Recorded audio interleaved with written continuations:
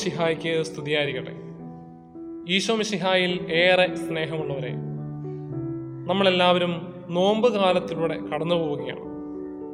നമ്മിൽ ഉണ്ടായിരിക്കേണ്ട ചില നന്മകളെ ആർജിച്ചെടുക്കാനും നമ്മിൽ ഉള്ള ചില തിന്മകളെ വർജിക്കാനും വേണ്ടി സഭാമാതാവ് നമുക്ക് ഒരുക്കിയിരിക്കുന്ന മനോഹരമായ ദിവസങ്ങളാണല്ലോ ഈ നോമ്പുകാലം. നമുക്ക് വേണ്ട നന്മകളെയൊക്കെ ആർജിച്ചെടുത്ത് നമ്മിലെ തിന്മകളെയൊക്കെ പതിയെ പതിയെ ഒഴിവാക്കി ഈശോയുടെ പീഡാനുഭവത്തിൻ്റെയും മരണത്തിൻ്റെയും ഉത്ഥാനത്തിൻ്റെയും നല്ല സാക്ഷികളാകാൻ, ആ പീഡാനുഭവ രഹസ്യങ്ങളിൽ ഏറ്റവും വിശുദ്ധിയോടെ പങ്കുചേരുന്ന വിശുദ്ധരായ മക്കളാകാൻ വേണ്ടി നമുക്ക് ഈ ദിവസങ്ങളിലൊക്കെ പ്രത്യേകം പ്രാർത്ഥിക്കാം. ഇന്ന് നമ്മൾ കാണുന്ന വ്യക്തി ഹവ്വായാണ്. ദൈവം ആദിയിൽ സ്ത്രീയും പുരുഷനുമായി മനുഷ്യനെ സൃഷ്ടിച്ചു. അതിൽ പുരുഷന് കൂട്ടായിട്ടാണ് സ്ത്രീയെ സൃഷ്ടിച്ചതെന്നൊക്കെ നമ്മൾ ഉൽപ്പത്തി പുസ്തകത്തിൽ വായിക്കുന്നുണ്ട്. എങ്ങനെയായാലും ആദവും ഹവ്വായും കൂടി ദൈവം കൊടുത്ത സ്വാതന്ത്ര്യത്തിൽ ഏദേൻ തോട്ടത്തിൽ കൂടി മനോഹരമായി സന്തോഷിച്ച് നടക്കുകയാണ്. അങ്ങനെ ഇരിക്കെയാണ് നമ്മുടെ ഹവ്വ അമ്മച്ചി സർപ്പത്തിന്റെ, പിശാചിന്റെ പ്രലോഭനത്തിൽ വീണുപോകുന്നത്. നമുക്കൊക്കെ അറിയാവുന്നതുപോലെ നല്ല പ്രായമായവരോടൊക്കെ നമ്മൾ ഓരോ കാര്യങ്ങൾ ചോദിക്കുകയാണെങ്കിൽ അവർക്കൊക്കെ പറഞ്ഞു തരാൻ അവരുടെ ജീവിതത്തിന്റെ അനുഭവത്തിൽ നിന്ന് ഒരുപാട് കാര്യങ്ങളുണ്ടാകും, നല്ല നല്ല പാഠങ്ങളുണ്ടാകും. അതുപോലെ നമ്മൾ നമ്മുടെ ഹവ്വ അമ്മച്ചിയോട് ജീവിതത്തിന്റെ അനുഭവത്തിൽ നിന്നുള്ള ഒരു പാഠം പഠിപ്പിച്ചു തരാൻ പറഞ്ഞാൽ ഒരുപക്ഷെ നമ്മുടെ ഹവ്വ അമ്മച്ചിക്ക് പഠിപ്പിച്ചു തരാനുള്ളതും നമ്മളെ ഓർമ്മിപ്പിക്കാനുള്ളതും ഈ ഒരു സംഭവം തന്നെയായിരിക്കും. ഹവ്വ അമ്മച്ചി ഒരുപക്ഷെ നമ്മളോട് പഠിപ്പിക്കും, പിശാചുമായി യാതൊരു കാരണവശാലും സംവാദത്തിൽ ഏർപ്പെടാൻ പോകരുത്, അവൻ നമ്മളെ വീഴ്ത്തിക്കളയും. ഹവ്വ അമ്മച്ചിക്ക് തൻ്റെ ജീവിതത്തിൽ സംഭവിച്ചു പോയത് അതാണ്.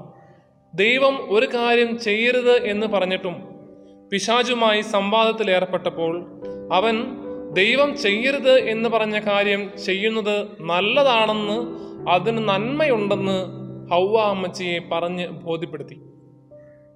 പലപ്പോഴും പിശാച് നമ്മുടെ ജീവിതത്തിലേക്കും കടന്നു വരുന്നത് ഇങ്ങനെ തന്നെയാണ്. ചില കാര്യങ്ങൾ തെറ്റാണെന്ന് നമ്മുടെ മനസാക്ഷിയിലൂടെ പരിശുദ്ധാത്മാവ് തോന്നിക്കുമെങ്കിലും നാം അതിനെപ്പറ്റി തന്നെ ചിന്തിച്ചുകൊണ്ടിരിക്കുമ്പോൾ പാപവുമായി നാം സംവാദത്തിൽ ഏർപ്പെടാൻ പോകുമ്പോൾ ആ തെറ്റിനെ നമ്മുടെ മനസ്സിൽ നിന്ന് പിശാച് ന്യായീകരിക്കാൻ തുടങ്ങും. തെറ്റിനെ തെറ്റല്ലെന്ന് അവൻ പറഞ്ഞു തരും, അത് നന്മയാണെന്ന് പോലും ഒരുപക്ഷെ അവൻ പറഞ്ഞു തരും. അതുകൊണ്ട് ഈശോയിൽ സ്നേഹം നിറഞ്ഞവരെ, എപ്പോഴും ദൈവത്തിന്റെ സ്വരത്തിന് മാത്രം കാതോർക്കാൻ, ദൈവവുമായി മാത്രം സംവാദത്തിൽ ഏർപ്പെടാൻ നമുക്ക് സാധിക്കട്ടെ.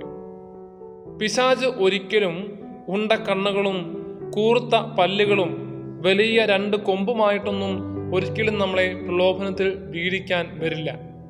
അവൻ വരുന്നത് നമ്മുടെ കണ്ണിന് ആകർഷകമായ, നമ്മുടെ കേൾവിക്ക് ഇമ്പകരമായ, നമ്മുടെ ഇന്ദ്രിയങ്ങൾക്ക് സുഖം നൽകുന്ന മനോഹരമായ കാര്യങ്ങളിലൂടെ ആയിരിക്കും. പക്ഷേ അതിലൊന്നും വീണു പോകാതെ, തിന്മയിൽ ഒരിക്കലും വീണു പോകാതെ, തിന്മയെ തിന്മയാണെന്ന് തന്നെ ഉറപ്പിച്ചുകൊണ്ട് മനസാക്ഷിയിലൂടെ ദൈവാത്മാവിൻ്റെ സ്വരം ശ്രവിച്ച് ദൈവത്തോട് മാത്രം സംവദിക്കുന്നവരാകാൻ, നന്മ മാത്രം ചെയ്യുന്നവരാകാൻ നമുക്ക് പരിശ്രമിക്കാം. അതുകൊണ്ട് ഈ നോമ്പുകാലത്ത് നമ്മളെടുക്കുന്ന ചെറിയ തീരുമാനം ഇതാകട്ടെ: പിശാചിനോട് സംവാദത്തിന് പോകാതെ ദൈവവുമായി സംവാദത്തിൽ ഏർപ്പെടാൻ നമുക്ക് സാധിക്കണം. ഈശോ 40 രാവും 40 പകലും പിതാവായ ദൈവത്തോട് സംവദിച്ചുകൊണ്ടിരിക്കുകയായിരുന്നു.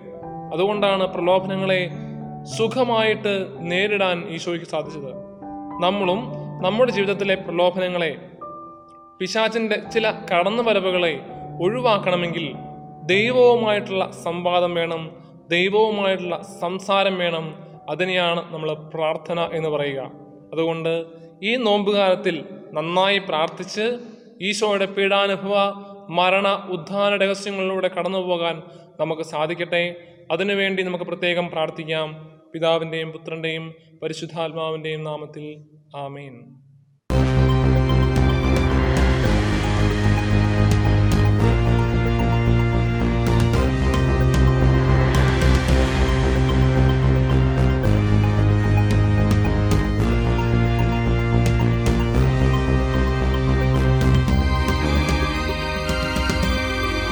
CHF Family Media.